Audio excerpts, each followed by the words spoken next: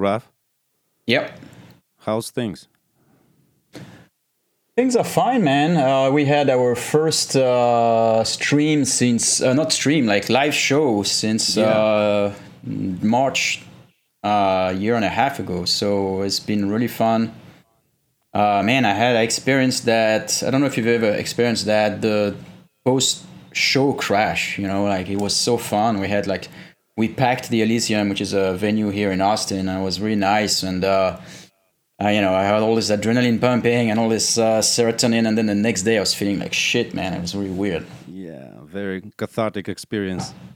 Yeah, yeah. But it was good. And it's cool. Yeah, I'm happy for you. It's awesome. Thanks, man. How are you? Well, it's been a hell of a week, but I'm fine. Going to the airport later. Oh, yeah? Traveling? Well, not exactly. I'm meeting my wife, and then we're going to go back, to the countryside, and maybe the next episode will be already also recorded from there, as we did with Harvey. So, Victor, are you ready? I'm ready. Super cool. Hello and welcome to the third episode of the House of the Dev podcast, and we got Viktor Antonov here. Hello. My name is Peter Salnikov, and today we have a very special guest. Well, all of our guests are very special, but this one is, one of a kind, co-creator of the worlds of Half-Life 2 and Dishonored, Viktor Antonov. Hello, and it's very nice to see you and hear you. Thanks for joining us today. You are entering the House of the Dev. How are you doing? You've been, out of sight for so many years, and you are very hard to catch. It's been a kind of struggle for Raf. I'm doing great. Thank you. Thanks for asking. And I've been out of sight for a little while because, of course, I've been preparing something special for gamers and fans. A little bit like Raf, I've built my design studio. I work with a very fine hand-picked team of some of the best concept artists that I've worked through with my career. And it's an entertainment design studio, but also I'm developing a project of my own. And I'll talk about it in this fall. So I didn't want to say generic messages to people who are interested in my work. So I wanted to prepare like a really nicely packaged update, which will be this September. So you're the first one that I'm mentioning this to. So it's great. I hate the word excited, but this actually is exciting. So yeah, we will wait for further news. And I'm happy to hear this. So today we're going to talk about believable worlds that are possible to be created in video games. And you are one of the persons who actually made worlds that, when you play Dishonored or Half-Life 2, you're not just finishing missions or levels, you are somewhere, and it's a real chance to become someone and visit some places that are completely impossible in the real world. But at the same time, in your work, you are heavily influenced by the real world politics and culture. And I'm actually reading the book of yours, The Story of the Colony, and it's pretty intriguing so far. So your worlds are heavily influenced by real-life politics and culture, but mixed with some sort of science fiction elements that change basically everything in these real-world inspired places. So can we talk about balance between those things? Because, it's not just fantasy and it's not just science fiction, but it's somewhere in the middle and it's unique. Yeah. Before we even get specifically into my worlds or the things that I've designed, I'd like to talk about fiction in general, and where I started. And I started as a kid when I read the first Hoffman story. And Hoffman, E.T.A. Hoffman, who wrote The Nutcracker, mostly known for the opera version, but not for the actual book today, is the very grandfather of and father of magic realism. He took the monsters from the Black Forest, because until then, until the Renaissance and the 18th century, the monsters and the witches and the magic was in the forest, and the city was normal. And Hoffman took the magic and brought it into the city of the everyday person. It means into the life of the clerk, of the student, of the normal family. So he made a revolution, the writer of The Nutcracker, in mixing realism and magic. And this was such an impactful bomb. And then after this, who picked it up? Of course, it was Gogol, who brought magic into the daily, mundane, boring life. But in order for the magic to work, you have to have a really good understanding of people, of their context, of their dramas, of their sufferings, of their hopes. And then, as an allegory, magic walks into these people's life and it changes everything. And this was a legacy that started for me, from Hoffman to Gogol, and then to Gabriel Garcia Marquez, who confirmed the genre with 100 Years of Solitude, where it's a real place, but magic is as real as the place. So we have this genre, and since I've been reading, a lot, always, it's one of my, addictions, and magic realism hit such a spot, and touched me and moved me so much that I couldn't find another way to express myself but through this, to say we have, legends, and we're pagans, and then you have logic, and then you have the routine of daily administration. So I'd like to mix all these things, structure, engineering, which was my education. I'm an industrial designer, and then bring the madness of legends into that. So this is the reason how I started try to bring up dreams and put them in a very real context. Yeah, so this could surprise someone, but previously you've been working with Zatrix Entertainment on games like Redneck Rampage and Kingpin Life of Crime, wonderful games from our childhood and very beloved. But I've read some of your interviews. There's not many of them in the internet, but still.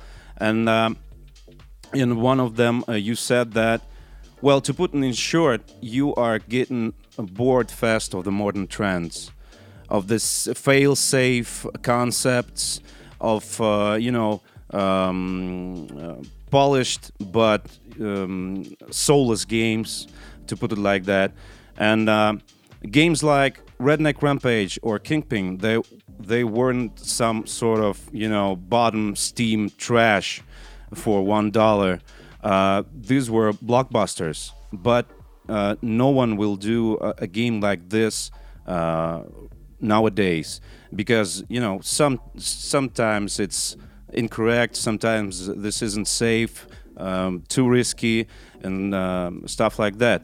What do you think about that? Will things ever change back, because everything moves in a spiral, and maybe we will see another renaissance of games like this, but not from indie authors? This depends on developers in the gaming industry that are pretty much the generation that's Raphael's generation and my generation. If there's a will to make things specific and talk about humanity and talk about real subjects and there's a group big enough, we will manage to do this because we have a lot of experience. We have fairly important positions in the industry by now. Those of us who started at 95, 96, which is my case, and Raphael started earlier than me.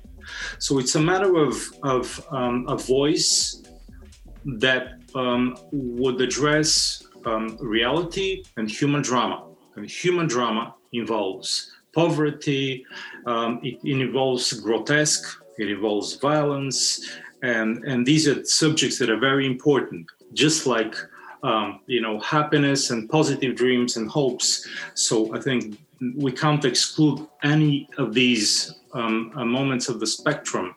And there are many writers, we can start with Hunter Thompson, who wrote about Hell's Angels as a documentary. You can talk about Hemingway, who spoke about the war in a very crude way. You can talk, I'm always giving, and will be giving literary references. You can talk about many writers who cannot separate pleasant, superficial glaze from human drama. And as every good writer or director knows, without human drama, the piece of entertainment, would it be a TV series or a movie or a video game, has no interest to anyone. And it's a fine line between portraying reality in a grotesque way, or in a funny way, or in a dramatic and tragic way. So, Redneck Rampage was the grotesque caricature, but it was sort of like Beavis and Butthead, funny and wild and free. It was great in this sense. Redneck Rampage was more like cliche and gangster genre, but all this addressed, conditions. So I think to answer specifically to your question, it depends if there's a community of voices right now of leading developers that want to talk in a sincere way about human emotions, about what's happening, let's say, not only in Louisiana, but what's happening in New York and what's happening in Africa and all that. And there needs to be a level of sincerity. It's interesting because I can relate. And the more I age, the more it's important to me too. Like, I've started with medieval fantasy stuff because I think that I needed to get that out of my system. But even when doing some fantasy stuff, like with Arx Fatalis, there was always some super dark undertone that was actually relatable at a human level. It was not just about killing dragons.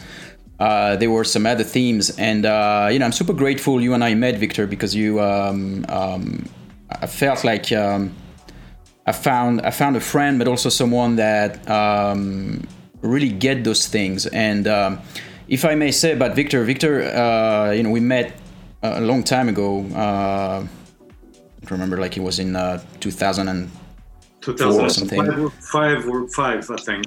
Yeah, and then we started to work on the crossing together, and then I realized that Victor was actually not just an incredible artist from as much as like his visuals that he can put on a piece of paper, the colors and all that, but more than that, he was also like some sort of almost like a historian, and with an incredible observant mind, which is also sometimes super funny, right? Because you will notice something about things in real world, and you go like, wow, I've never noticed that before, but it's so true. And so it's been really, I think, as far as like creating worlds, that historian approach of yours seems to be very important, right? Because you know there's so much more than the image behind the image. And it's much bigger than that. It carries so many messages and so many of the history before that even when you create a world from scratch, you cannot usually start with something real and then you add like some sort of a condition to it, like a what if, and then you imagine what would happen if that had happened. Would you say that that's kind of your process? Yeah, absolutely. I would just change two words or one word. Instead of historian, I'm really interested in sociology and anthropology, because history is written mostly by journalists and politicians, and it's always wrong for one side or for the other. But I look at how society functions. So I'm doing metaphors of what was the level or the conflicts during the feudal or the medieval age or during the industrial revolution. More sociology and definitely anthropology. How would a human being react when his conditions are changed radically, which is what happened for the past 2,000 years, because humans have existed for 2 million years, but for the past 2-3 centuries, technology caught up with us and took over us. And politics took over us, and wars and population and all that. So it's more of like, how do humans deal with these freaky changes that happen so fast on the longer scale? And I believe that humans are still somewhere tribal creatures and still somewhere animals. And this, for me, the contrast of the condition of industry, politics, and everything that happened to humans is this crazy landscape of conflicts that happen. So absolutely, Raf, I agree, but I would put it more to sociology, because I have a problem with history. Every country I've lived in has a different version. Yeah, it's a great point. Do you find it difficult to? I mean, we both have pitched games, sometimes together, sometimes on our own. And do you find it to be difficult to convince publishers or the industry in general to invest in different worlds, the worlds that are not about, killing people at war or killing aliens or whatever? Raf, this is, as we know of the entertainment industry, we started when we had the luck, the amazing luck to start when the industry was young and was not considered much at all. Just like the Hollywood industry of cinema was below theater in Broadway in the US, and then when you get to an industry level, it's a trade-off. So if you want to make something that's personal or weird or risky, you have to offer a counterpart to the publishers. And you have to tell them, I'll guarantee you this quality, or I'll guarantee you this accessibility, or I'm going to bring this amazing gadget to you that nobody's seen, but I'm going to guarantee you that I'll bring something that will make the players and the fans buy your game. And I will do all this for you. It's a pure trade. But then my condition is, other than our business agreements, I would like to bring something of my own to the project. So this is my approach. You can't just go out there and say, I'm an artist, I believe something, I want to do it, or fuck you. This is not a good way of doing art at all, because artists have been craftsmen always. And through their craft, they bring value to the client, and which is the publisher, and then you can ask for freedom. But the level of craftsmanship of what you deliver has to be very high. So for me, it's a very simple, logical formula. If you want freedom, what do you bring to the table so the publishers would feel comfortable? Yeah, I agree. It's cool. Yeah, I do like, as I was saying earlier, as I age, it matters to me more and more to somehow, like, there's the artistic side, which is, okay, what kind of world do I want to portray, but also what are the underlying messages in there that can, some stuff that just an evolution of where my brain is nowadays compared to it was when I was 20. So you're talking about personal, the fact of you as a human and as an individual. That's a very important topic for me, that individuals do matter in each industry because of their culture and because of their emotional responses.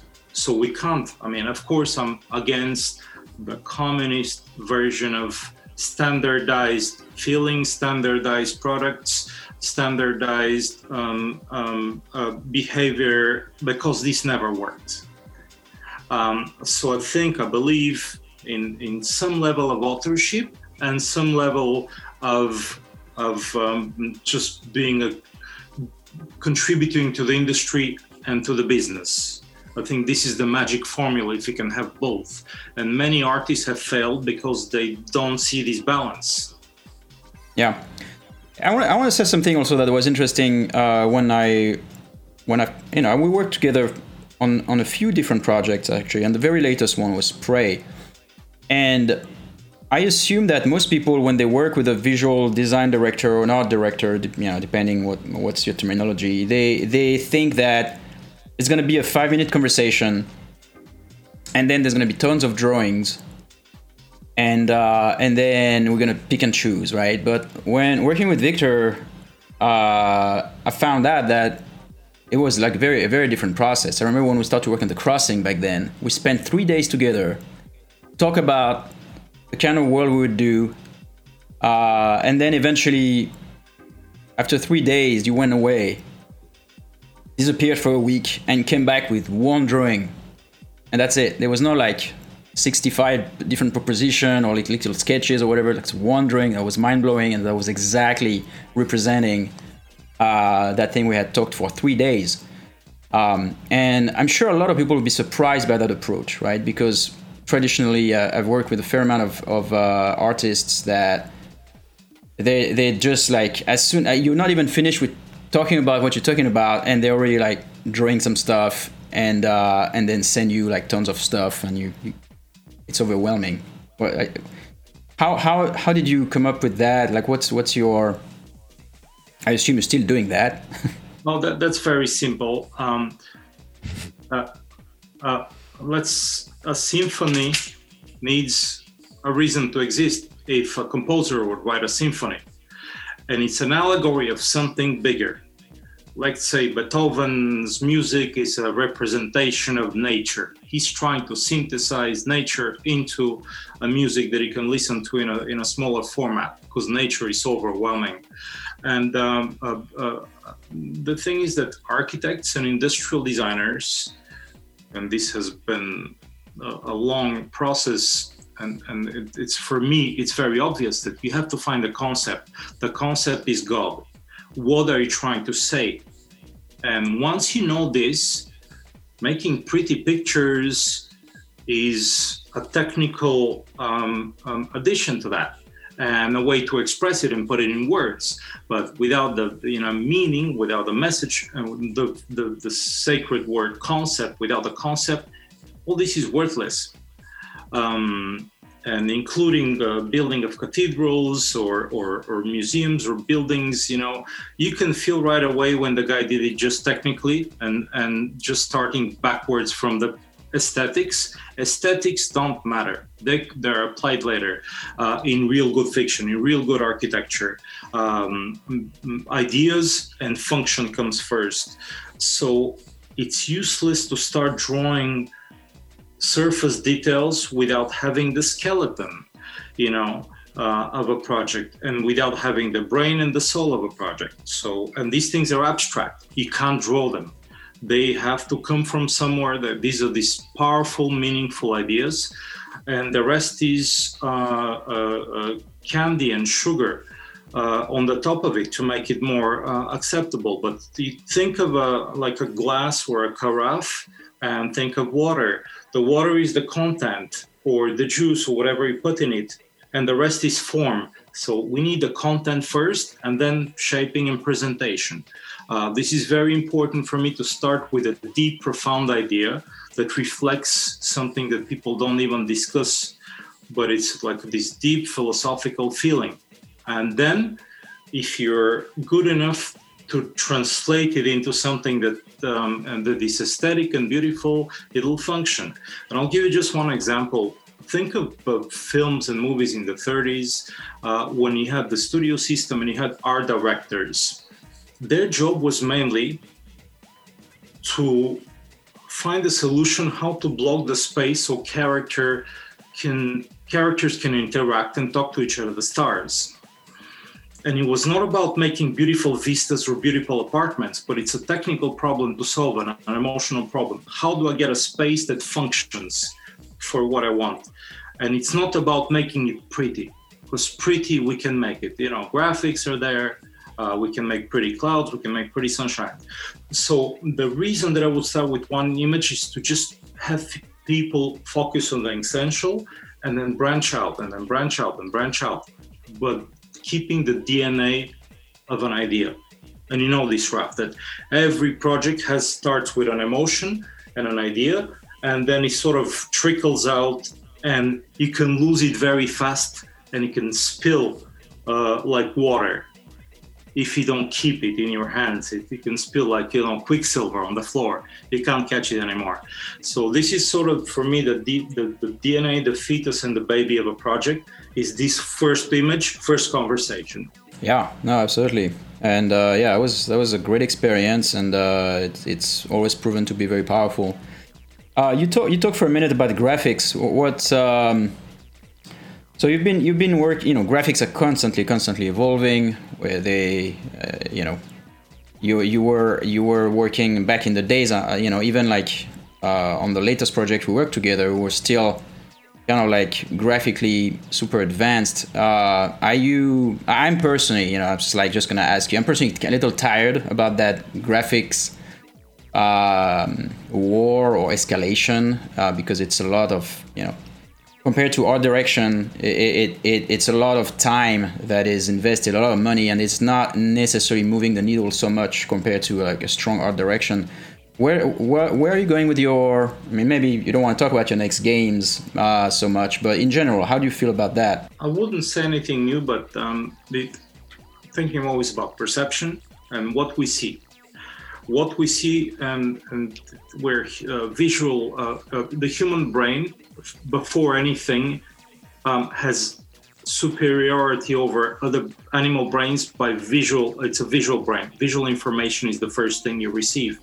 So when you make an artificial world, like a game or a film or a painting, you have to guide attention and not diffuse attention. So the first thing for me is not to add a lot of detail and polish every detail, but guide the intention. So look, Romans were doing mosaics, then Renaissance was using oil, and then there's sculpture. But the things that stand out have a hierarchy, and you have to understand the essential first and eliminate all useless information. And that's how photographers work too. The best photographers to the 20th century, you have a car or a finger sticking in your frame, you have to shoot another picture. For street photography, I'm talking about. So you have to get to what matters and eliminate everything else. And about perception, if you look straight, you think you see everything. But actually, if you just move your eye, you keep your eye straight, look at the left and the right, you start losing information about color, about shape. And by the time you're 90 degrees from where you're looking, you don't really know what the hell you're looking at. But you can turn your head, turn your eyes, and people assume we see everything. But no, our focus is shifting from one detail to another, one focal point to another. And that's something very simple that I think artists forgot. And they try to represent too much information for what the human perception can read. And I think we need to narrow down information. That's why a simple pencil drawing works much better than a huge 3D rendering. Yeah, this is the reason why I couldn't play Cyberpunk. There's so many people on the streets, so many things happening, but you cannot access anything in this city. I mean, there's so much closed doors. So many closed doors and areas that you cannot enter, or you can enter only by one way intended by the developer. And at the other hand, I'm okay with 3 people on the city square. I'm okay with this. I don't want Assassin's Creed styled hordes of people wandering through sidewalks. I don't need this because I don't know where to look, what to do, and what to think about it. Yeah, it generates too much noise. Hierarchy of focal point and the capacity of humans to concentrate on what's important to them emotionally. If you're in a huge crowd and you fancy fashion design, you would just point out and check out the people who have the most beautiful coats. If you're a cartoon artist, you would look at funny faces, for example, and funny gestures, but it's all about selective information. And this is a very interesting topic concerning world building, because you guide the eye to what the people want to see, and then you have the invisible layer that they see unconsciously. And this is the rooftops, this is the gutters, the pipes, this is the door ornaments, and all these things people don't care about, but it still affects them through a different part of the brain. So for me, good design is where you deliver the obvious, but also you deliver the subconscious. And this is what makes the good setting and combination of characters and star vehicles and star props, and then everything else that blends into a mass, but it matters just as much. But you need to make the distinction. And often a mistake of designers will be to treat everything the same way, like sort of a printer treats a page. I start from the left, I finish at the right, I have to fill this page. Yeah, that's a very, very good point. I think the reason might be that it's tempting to, it's easy, not easy necessarily, but it's tempting to, if you're making like a new game or like to just blow it up with detail because you think that's going to be tangible, it's going to be better, visibly better than the competition if you like really pack it with as much details as you can. But you're right, it's not. I don't think it's about that. I think it's really about giving the information you want. I mean, it's like even like if you watch an anime, like a cartoon or something, it's easier to parse, yet it's still emotionally as intense, if not more, than a messy movie with tons of things happening. Yeah, I mean, I'm thinking of some classics right now as you're talking of like Calvin and Hobbes, simple as hell, Peanuts, like the little cartoons in the newspapers, just super simple little drawings for children, completely legible, deliver the same emotional impact as you would see in a huge science fiction 3D rendered movie, just with one character, one tiger, one child, and two lines. Yeah, and it's on the same time, there's the Las Vegas phenomenon and Hollywood affected games as well, that you want to also show off the companies in general, and that you have the capacity to deliver quantity and shove it through a little screen. But I think I don't believe in this part.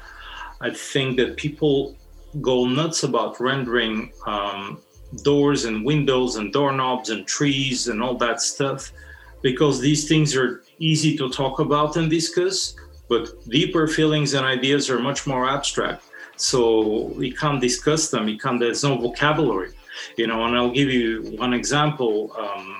My first day, I left Bulgaria and when I was a kid, 16, 17, went to France, and then I've been dreaming my whole life to go to the southwest of the US, which Raf did later than me, but I had my American dream first.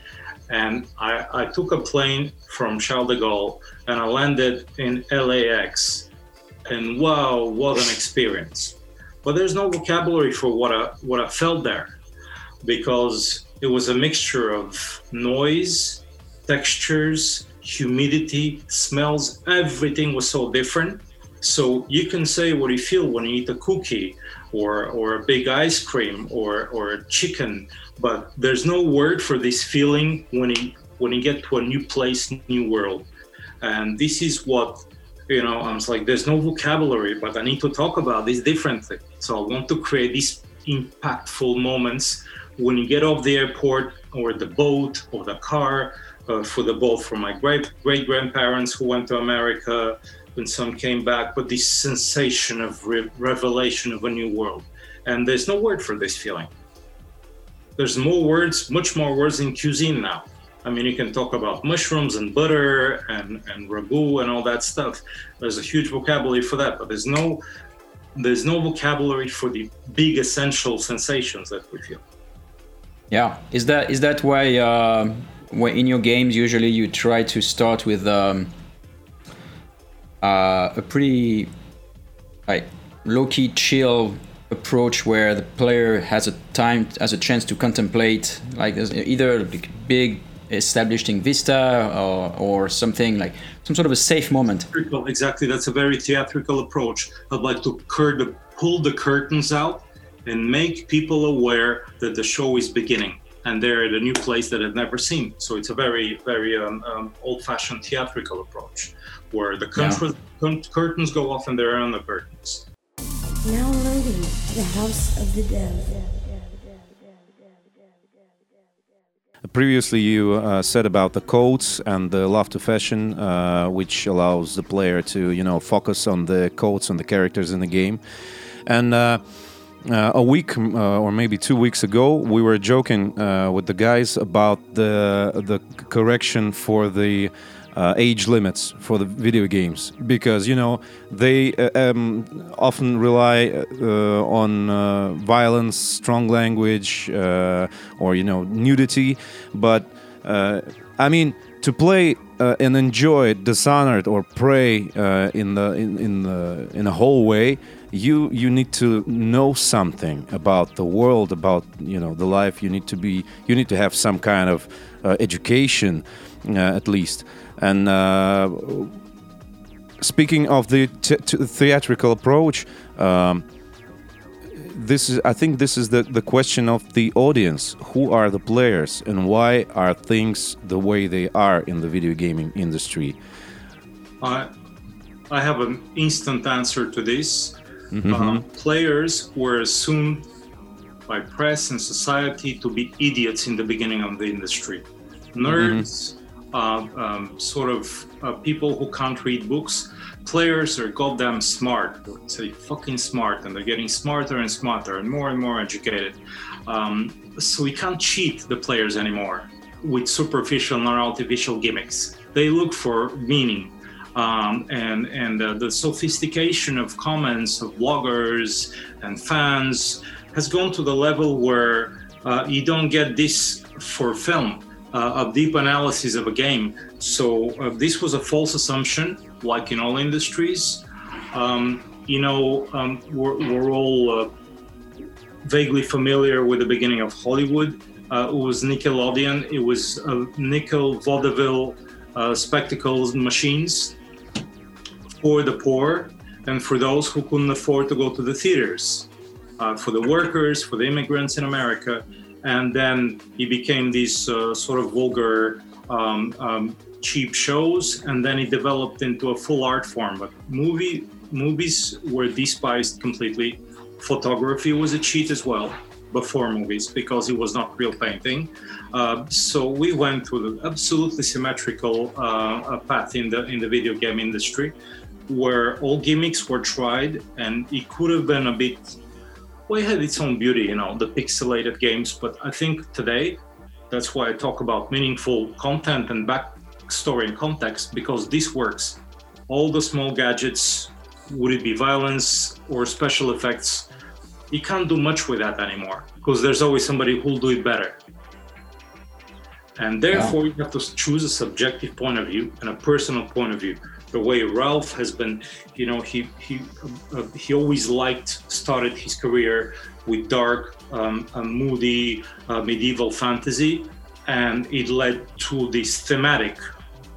I had my thematic, which is about structures and light and architecture and shape, but you have to be true to yourself. You can't cheat the gamers, and you can't cheat your muse either. You can cheat maybe your landlord a couple of times, or somebody else, or some of your friends, but you can't cheat these two things. Players, they're like scanners, so they know when you're bullshitting them or not. Raf, I agree so much.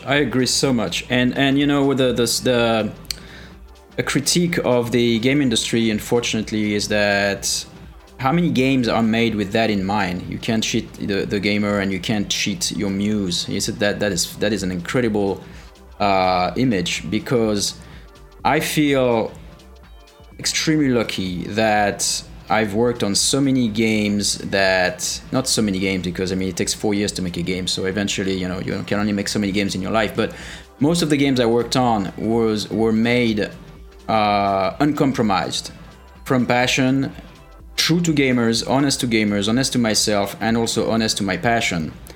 And it led, for the most part, to games that were really beloved by players, because they saw that honesty, I presume. And unfortunately, I mean, we call it an industry for a reason, is that it's very rare, you know, it's very rare. And I think you, Victor, as well, had that luxury to pick and choose, and to take part of games that you felt were true to your heart. And that leads to better games, but it's such a rare thing. Most of the time it's an order, you know. It takes a little bit of youth and the arrogance that youth carries when you don't have huge bank loans, when you don't have the rest of the burden of the universe on your shoulders. And also it takes a bit of being fan of something, truly being affected by something. And for me, it was just science fiction, a seed meat, and there's a legacy. So when you're young, you have this romantic side that you have to continue a legacy and fight for it. And on the other side, you don't, you know, you're free to say, you don't like my ideas, I'm going to walk away, go do something else. There's this unbelievable freedom that doesn't happen to everybody, like you said. And it takes a bit of stubborn personality to impose your ideas. And it takes a little bit of politics too, and a sweet talking. And you have to pay a price for this. It doesn't come for free. You have to deliver extreme quality. And then the magic being, it works. This is what happened to me. I mean, I started at Valve fairly young, and then I was a freelance concept artist, and then Valve invited me to become their art director. And I, not being a gamer at the time, really, I sort of said, look, but this is my vision, etc. I would never have the balls to say this today. No, but it's so important, though. It's important to have a message, right? When you do such a thing like a video game, which is such a huge enterprise. I mean, it's going to take 3-4 years, many people, many iterations, a lot of stress, a lot of mistakes, coming back, changing, you know, and it's very painful physically in terms of sleep. It's very painful in every ways, yeah. So then it's very important to get to that it's because it gives a chunk of yourself, right? It's so. It takes some naivete of youth to really bust walls, bust doors, bust roofs, and impose your big ideas. Yeah, it's almost like a natural selection system, right? It's almost a deliberate system. You got to be stronger than everything that is thrown at you. Times of your life when I mean, this is more like our personal stories, that when you're very young, you don't compromise, and when you've compromised too much, you'd say, I've had enough. And when you're at our age, you don't want to compromise much anymore either. Yeah, just a little bit more than before. Well, it's good though to be in a position now where we don't have to fight so much, you know. But then it creates a legacy in a way that, I mean, I've been pretty much trying to do the same thing for 25 years, which is have things that are stories and cities with depth, that are well constructed, that are powerful and easy to comprehend visually, and not something that the player has to look and think, what does that mean? Or my eyes are tired, but what did he mean? So want immediate visual impact right away. And for this, you have to have a vocabulary. And for you, in terms of gameplay and rhythm and puzzles versus battle and viscerality of the game, you have to find a language that's engaging. Just like in music, you have to find the right rhythm. Yeah, absolutely. So yeah, and with this podcast, we are supporting the third game developers contest, and speaking about the risks, about the ambitions and power to break through walls and bust doors and roofs. We are in the middle of a contest, and those who participate are actually able, ready, and maybe willing to be risky. This is probably the main thing about it, and we expect some cool stuff. Last year, there was a bunch of Russian folklore-themed games, which is pretty rare. Some of those games were bad, some were okay, some seem brilliant. For example, we have a game about grim adventures of an Orthodox nun called Indika,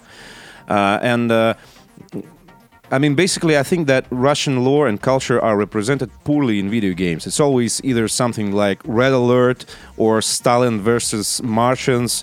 But now things seem to change, since the whole world is pretty interested in what's going on in Russia right now. I mean, in the way of politics and culture and stuff like this. What do you think about it? And what settings, in your opinion, lack their cool video games and deep video games? First reaction would be, I would expand Russian to Eastern European and to part of Central Europe, because frontiers moved quite a bit. But then we get into, do we talk about Slavic mythology? But I would more generally talk about Eastern Europe in general. And God, this was again part of my naivete that I try to recreate the city where I was born, Sofia, at Valve Software, who had no idea about Eastern Europe, because the first Half-Life was in Arizona, in a desert and a bunker. So I'm all for this, and without giving a big hint, but my personal big project, I'd say, that synthesizes, or probably will be one of my most personal projects, is about this part of the world back in time, and some science fiction. So I totally agree with you. There's so many treasures to be taken from legends, so many cliches from fantasy to be changed and twisted and improved. And talking about magic, I think, although being again a rational a designer, I know that places have spirits and every land has its own spirit, and levels of magic vary through the world. There's a lot of this in Russia, there's a lot of this in Eastern Europe, and there's such mythology that's so powerful, and it goes between superstition, religion, dreams and fairy tales. So totally agree with you that there needs to be another mythology established. But America and the United States, were the entertainment capital and home of the world, you have to have selective mythology that's collective for everybody on the world. It's always been like this since the beginning of Hollywood. So doing specific stories, I hope this is the future. And I'm the one fighting for this. Doing specific mythologies and based on what your great grandmother did, this based on what you've heard from her before she died about 100 years back. And I have really a treasure of ideas about Finnish, Scandinavian, Eastern European, and including Slavic stories and legends that I would love to express. Just life is too short. I feel like, I agree with you. There's America. Italy has such legends and history that's fantastic. And even before Italy was Italy, I'm saying this because, as you can imagine, that Raphael is part Italian from his name. But legends, and before Italy was Italy, it was Sicily and Sardinia and Savoy, and it was this Venice and all these different kingdoms, and there's so many cool things in Europe. Yeah, but in video games, it's just mafia. Yeah, I know what you're talking about. So absolutely. So there, but you step back to Garibaldi and to legends. It's treasures. Now it's not the time where these kind of things are interesting. I think now everything is sort of streamlined and standardized instead of mythology, in terms of mythology. But he got me sort of excited about this subject because I've been wanting to do more of this, going to legends. Yeah, and I think it has to be served to an American audience because, as you said, it's where the big market is, and it's not impossible. In fact, even so, you talked about mafia, Peter, and if you think about back in the days, like a movie made by Italians about the mafia would have been way harder to sell internationally than what Coppola did with The Godfather. And even though part of the movie happens in Sicily, in a very, very accurately portrayed, as myself, part Italian, I can tell you that what Coppola did was not kind of an Americanized version of Italy. It was really, really accurate. I can't say that of every mafia movies that have been in America, right? But I can say that about the Coppola stuff. Yet it was compelling, and yet true to the place. So, and I think so. My point is, there's probably a way to use all those treasures, whether they are, in Russia, Eastern Europe in general, definitely Italy, but even France. Like doing something in Paris would be fascinating, as long as you do it with the right pace and the right approach. I think that has this international eye, and that's where I've enjoyed working with Americans. This is what I mentioned before, comparing form opposing to content, that the content is the treasure, but you have to put it in the right kind of form. And without this, nobody's going to touch it. Yeah, totally. And that's where we learned, like, the world has so much to offer wherever people come from, and I think more international the developments are, and we win from every angle. That's really my belief. And very technically, it needs, just much like film storytelling, you need a point of view. A good cinematographer, good director, with every shot he has, he would associate the viewer with one individual of the scene, and not just show people doing stuff. Emotionally too. It's sort of a standard that you have to have an Occidental Western point of view to understand any story. This is the standard and the filter. Of course, there has been so many Russian villains and so many generic Eastern villains, and that's sort of still the 70s James Bond kind of viewpoint, very old-fashioned point of view. But in order to promote and create and pitch and finance, you have to have a point of view of an Occidental, most likely American character who experiences the story. That's an interesting point. Well, that sounds like an evolutionary question for the video games as the whole, as an industry.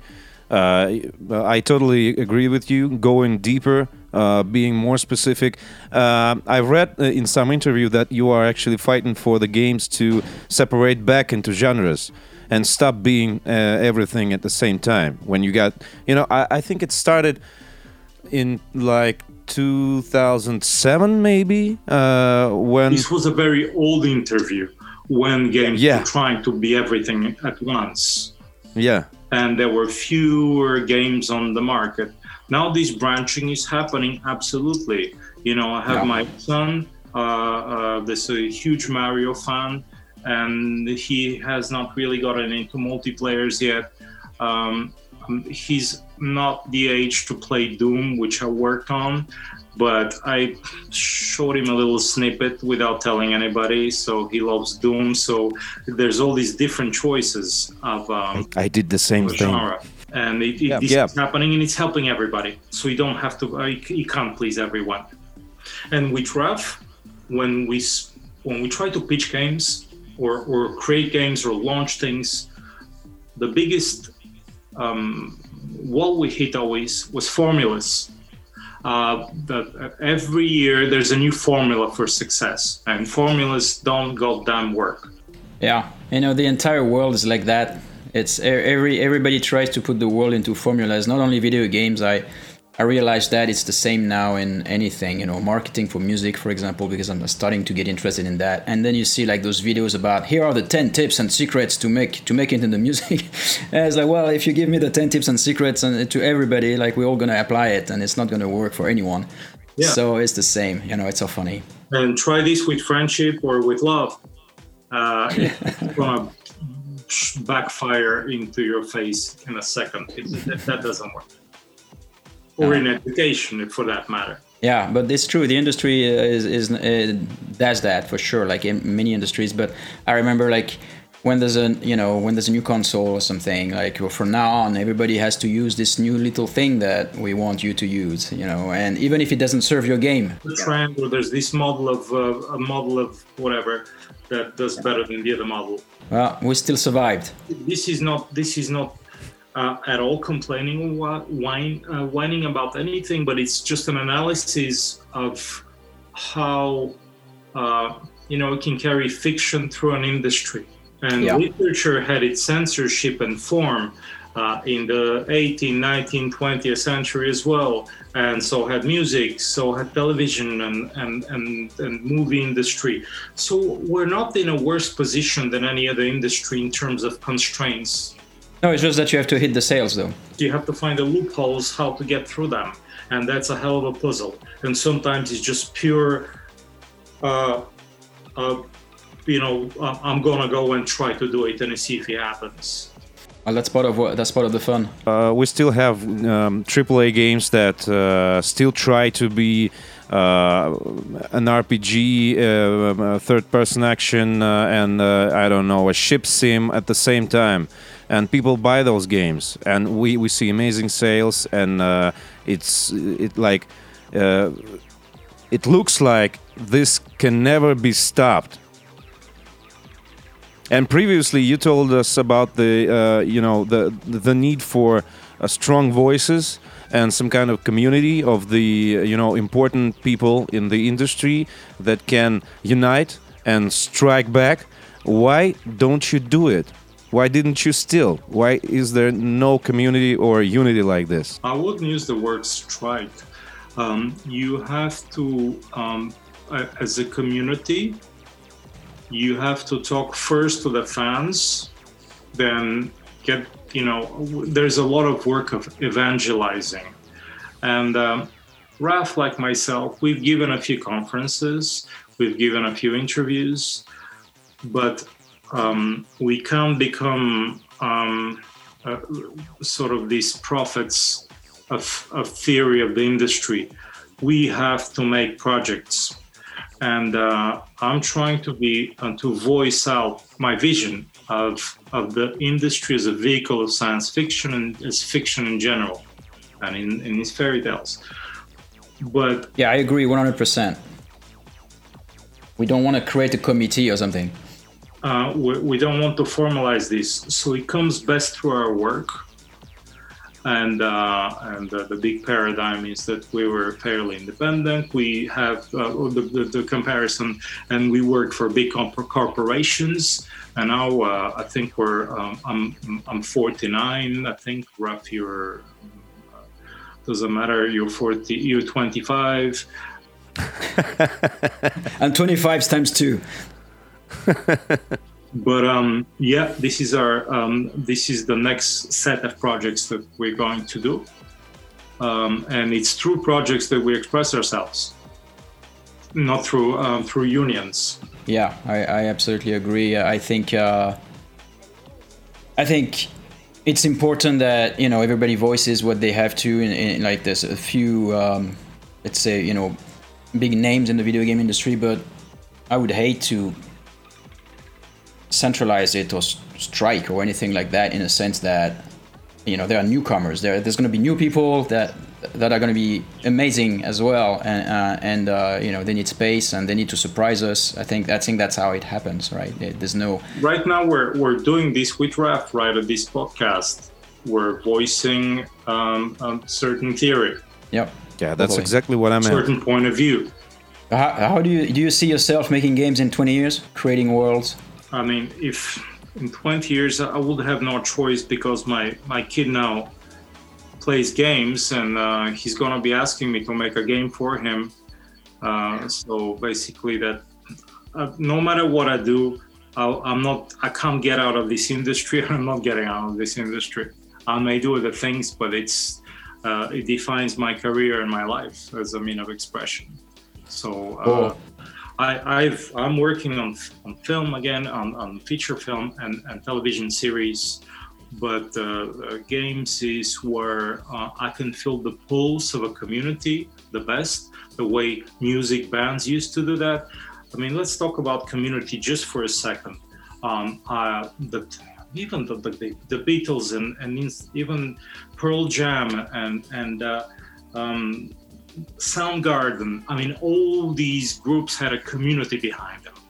And right, I think now the communities are bigger behind games than individual groups and singers. Because when I was a kid, it was like, are you a heavy metal or a new wave? Boom, bang, a fight would, start right away. Punches fly. If you're, you had to be like, oh, heavy metal, hard rock, or new wave. This was the three things in the 80s when I was a kid. But people are passionate about it, and they united around a certain music with a certain philosophy and a lifestyle and a look. Now, I think games took over this, because it's definitely not, oh, I'm a Star Trek fan and you are a Star Wars fan and I'm gonna punch you. That it doesn't work like this. It's more like the communities that are really strong is about, the gaming communities are the biggest ones. And when I would do a game, I would reach a whole bunch of kids and adults and people into their 40s and 50s now. Yeah. Well, I hope we'll get to do another one together. Yeah. Well, that's a new announcement, but I didn't know about it. But definitely, yeah, I'm ready. That's the first time we announce it. So yeah, thanks for your time, Viktor. It was a pleasure. I hope to see you in person someday. Well, it gets gets weirder and weirder, but still. Where are you physically located? In Moscow, or somewhere nearby. Well, let's get rid of these flying constraints and the COVID situation, and spent most of it, like Raf, we've been going back and forth all over the place. And I know that Raf dreams about visiting Russia, so we can actually arrange a meeting someday and, have some fun. I agree. I'm thank already you guys. Supposed to come with Leo. You remember Leo? He always wants me to take to Russia, so we'll go there someday. Well, Raf introduced me to Texas once, so okay. Well, thank you. Thanks a lot. I mean, this was a very personal sort of a conversation. I hope this is what this was about. Yeah, these are more totally fun. Yeah.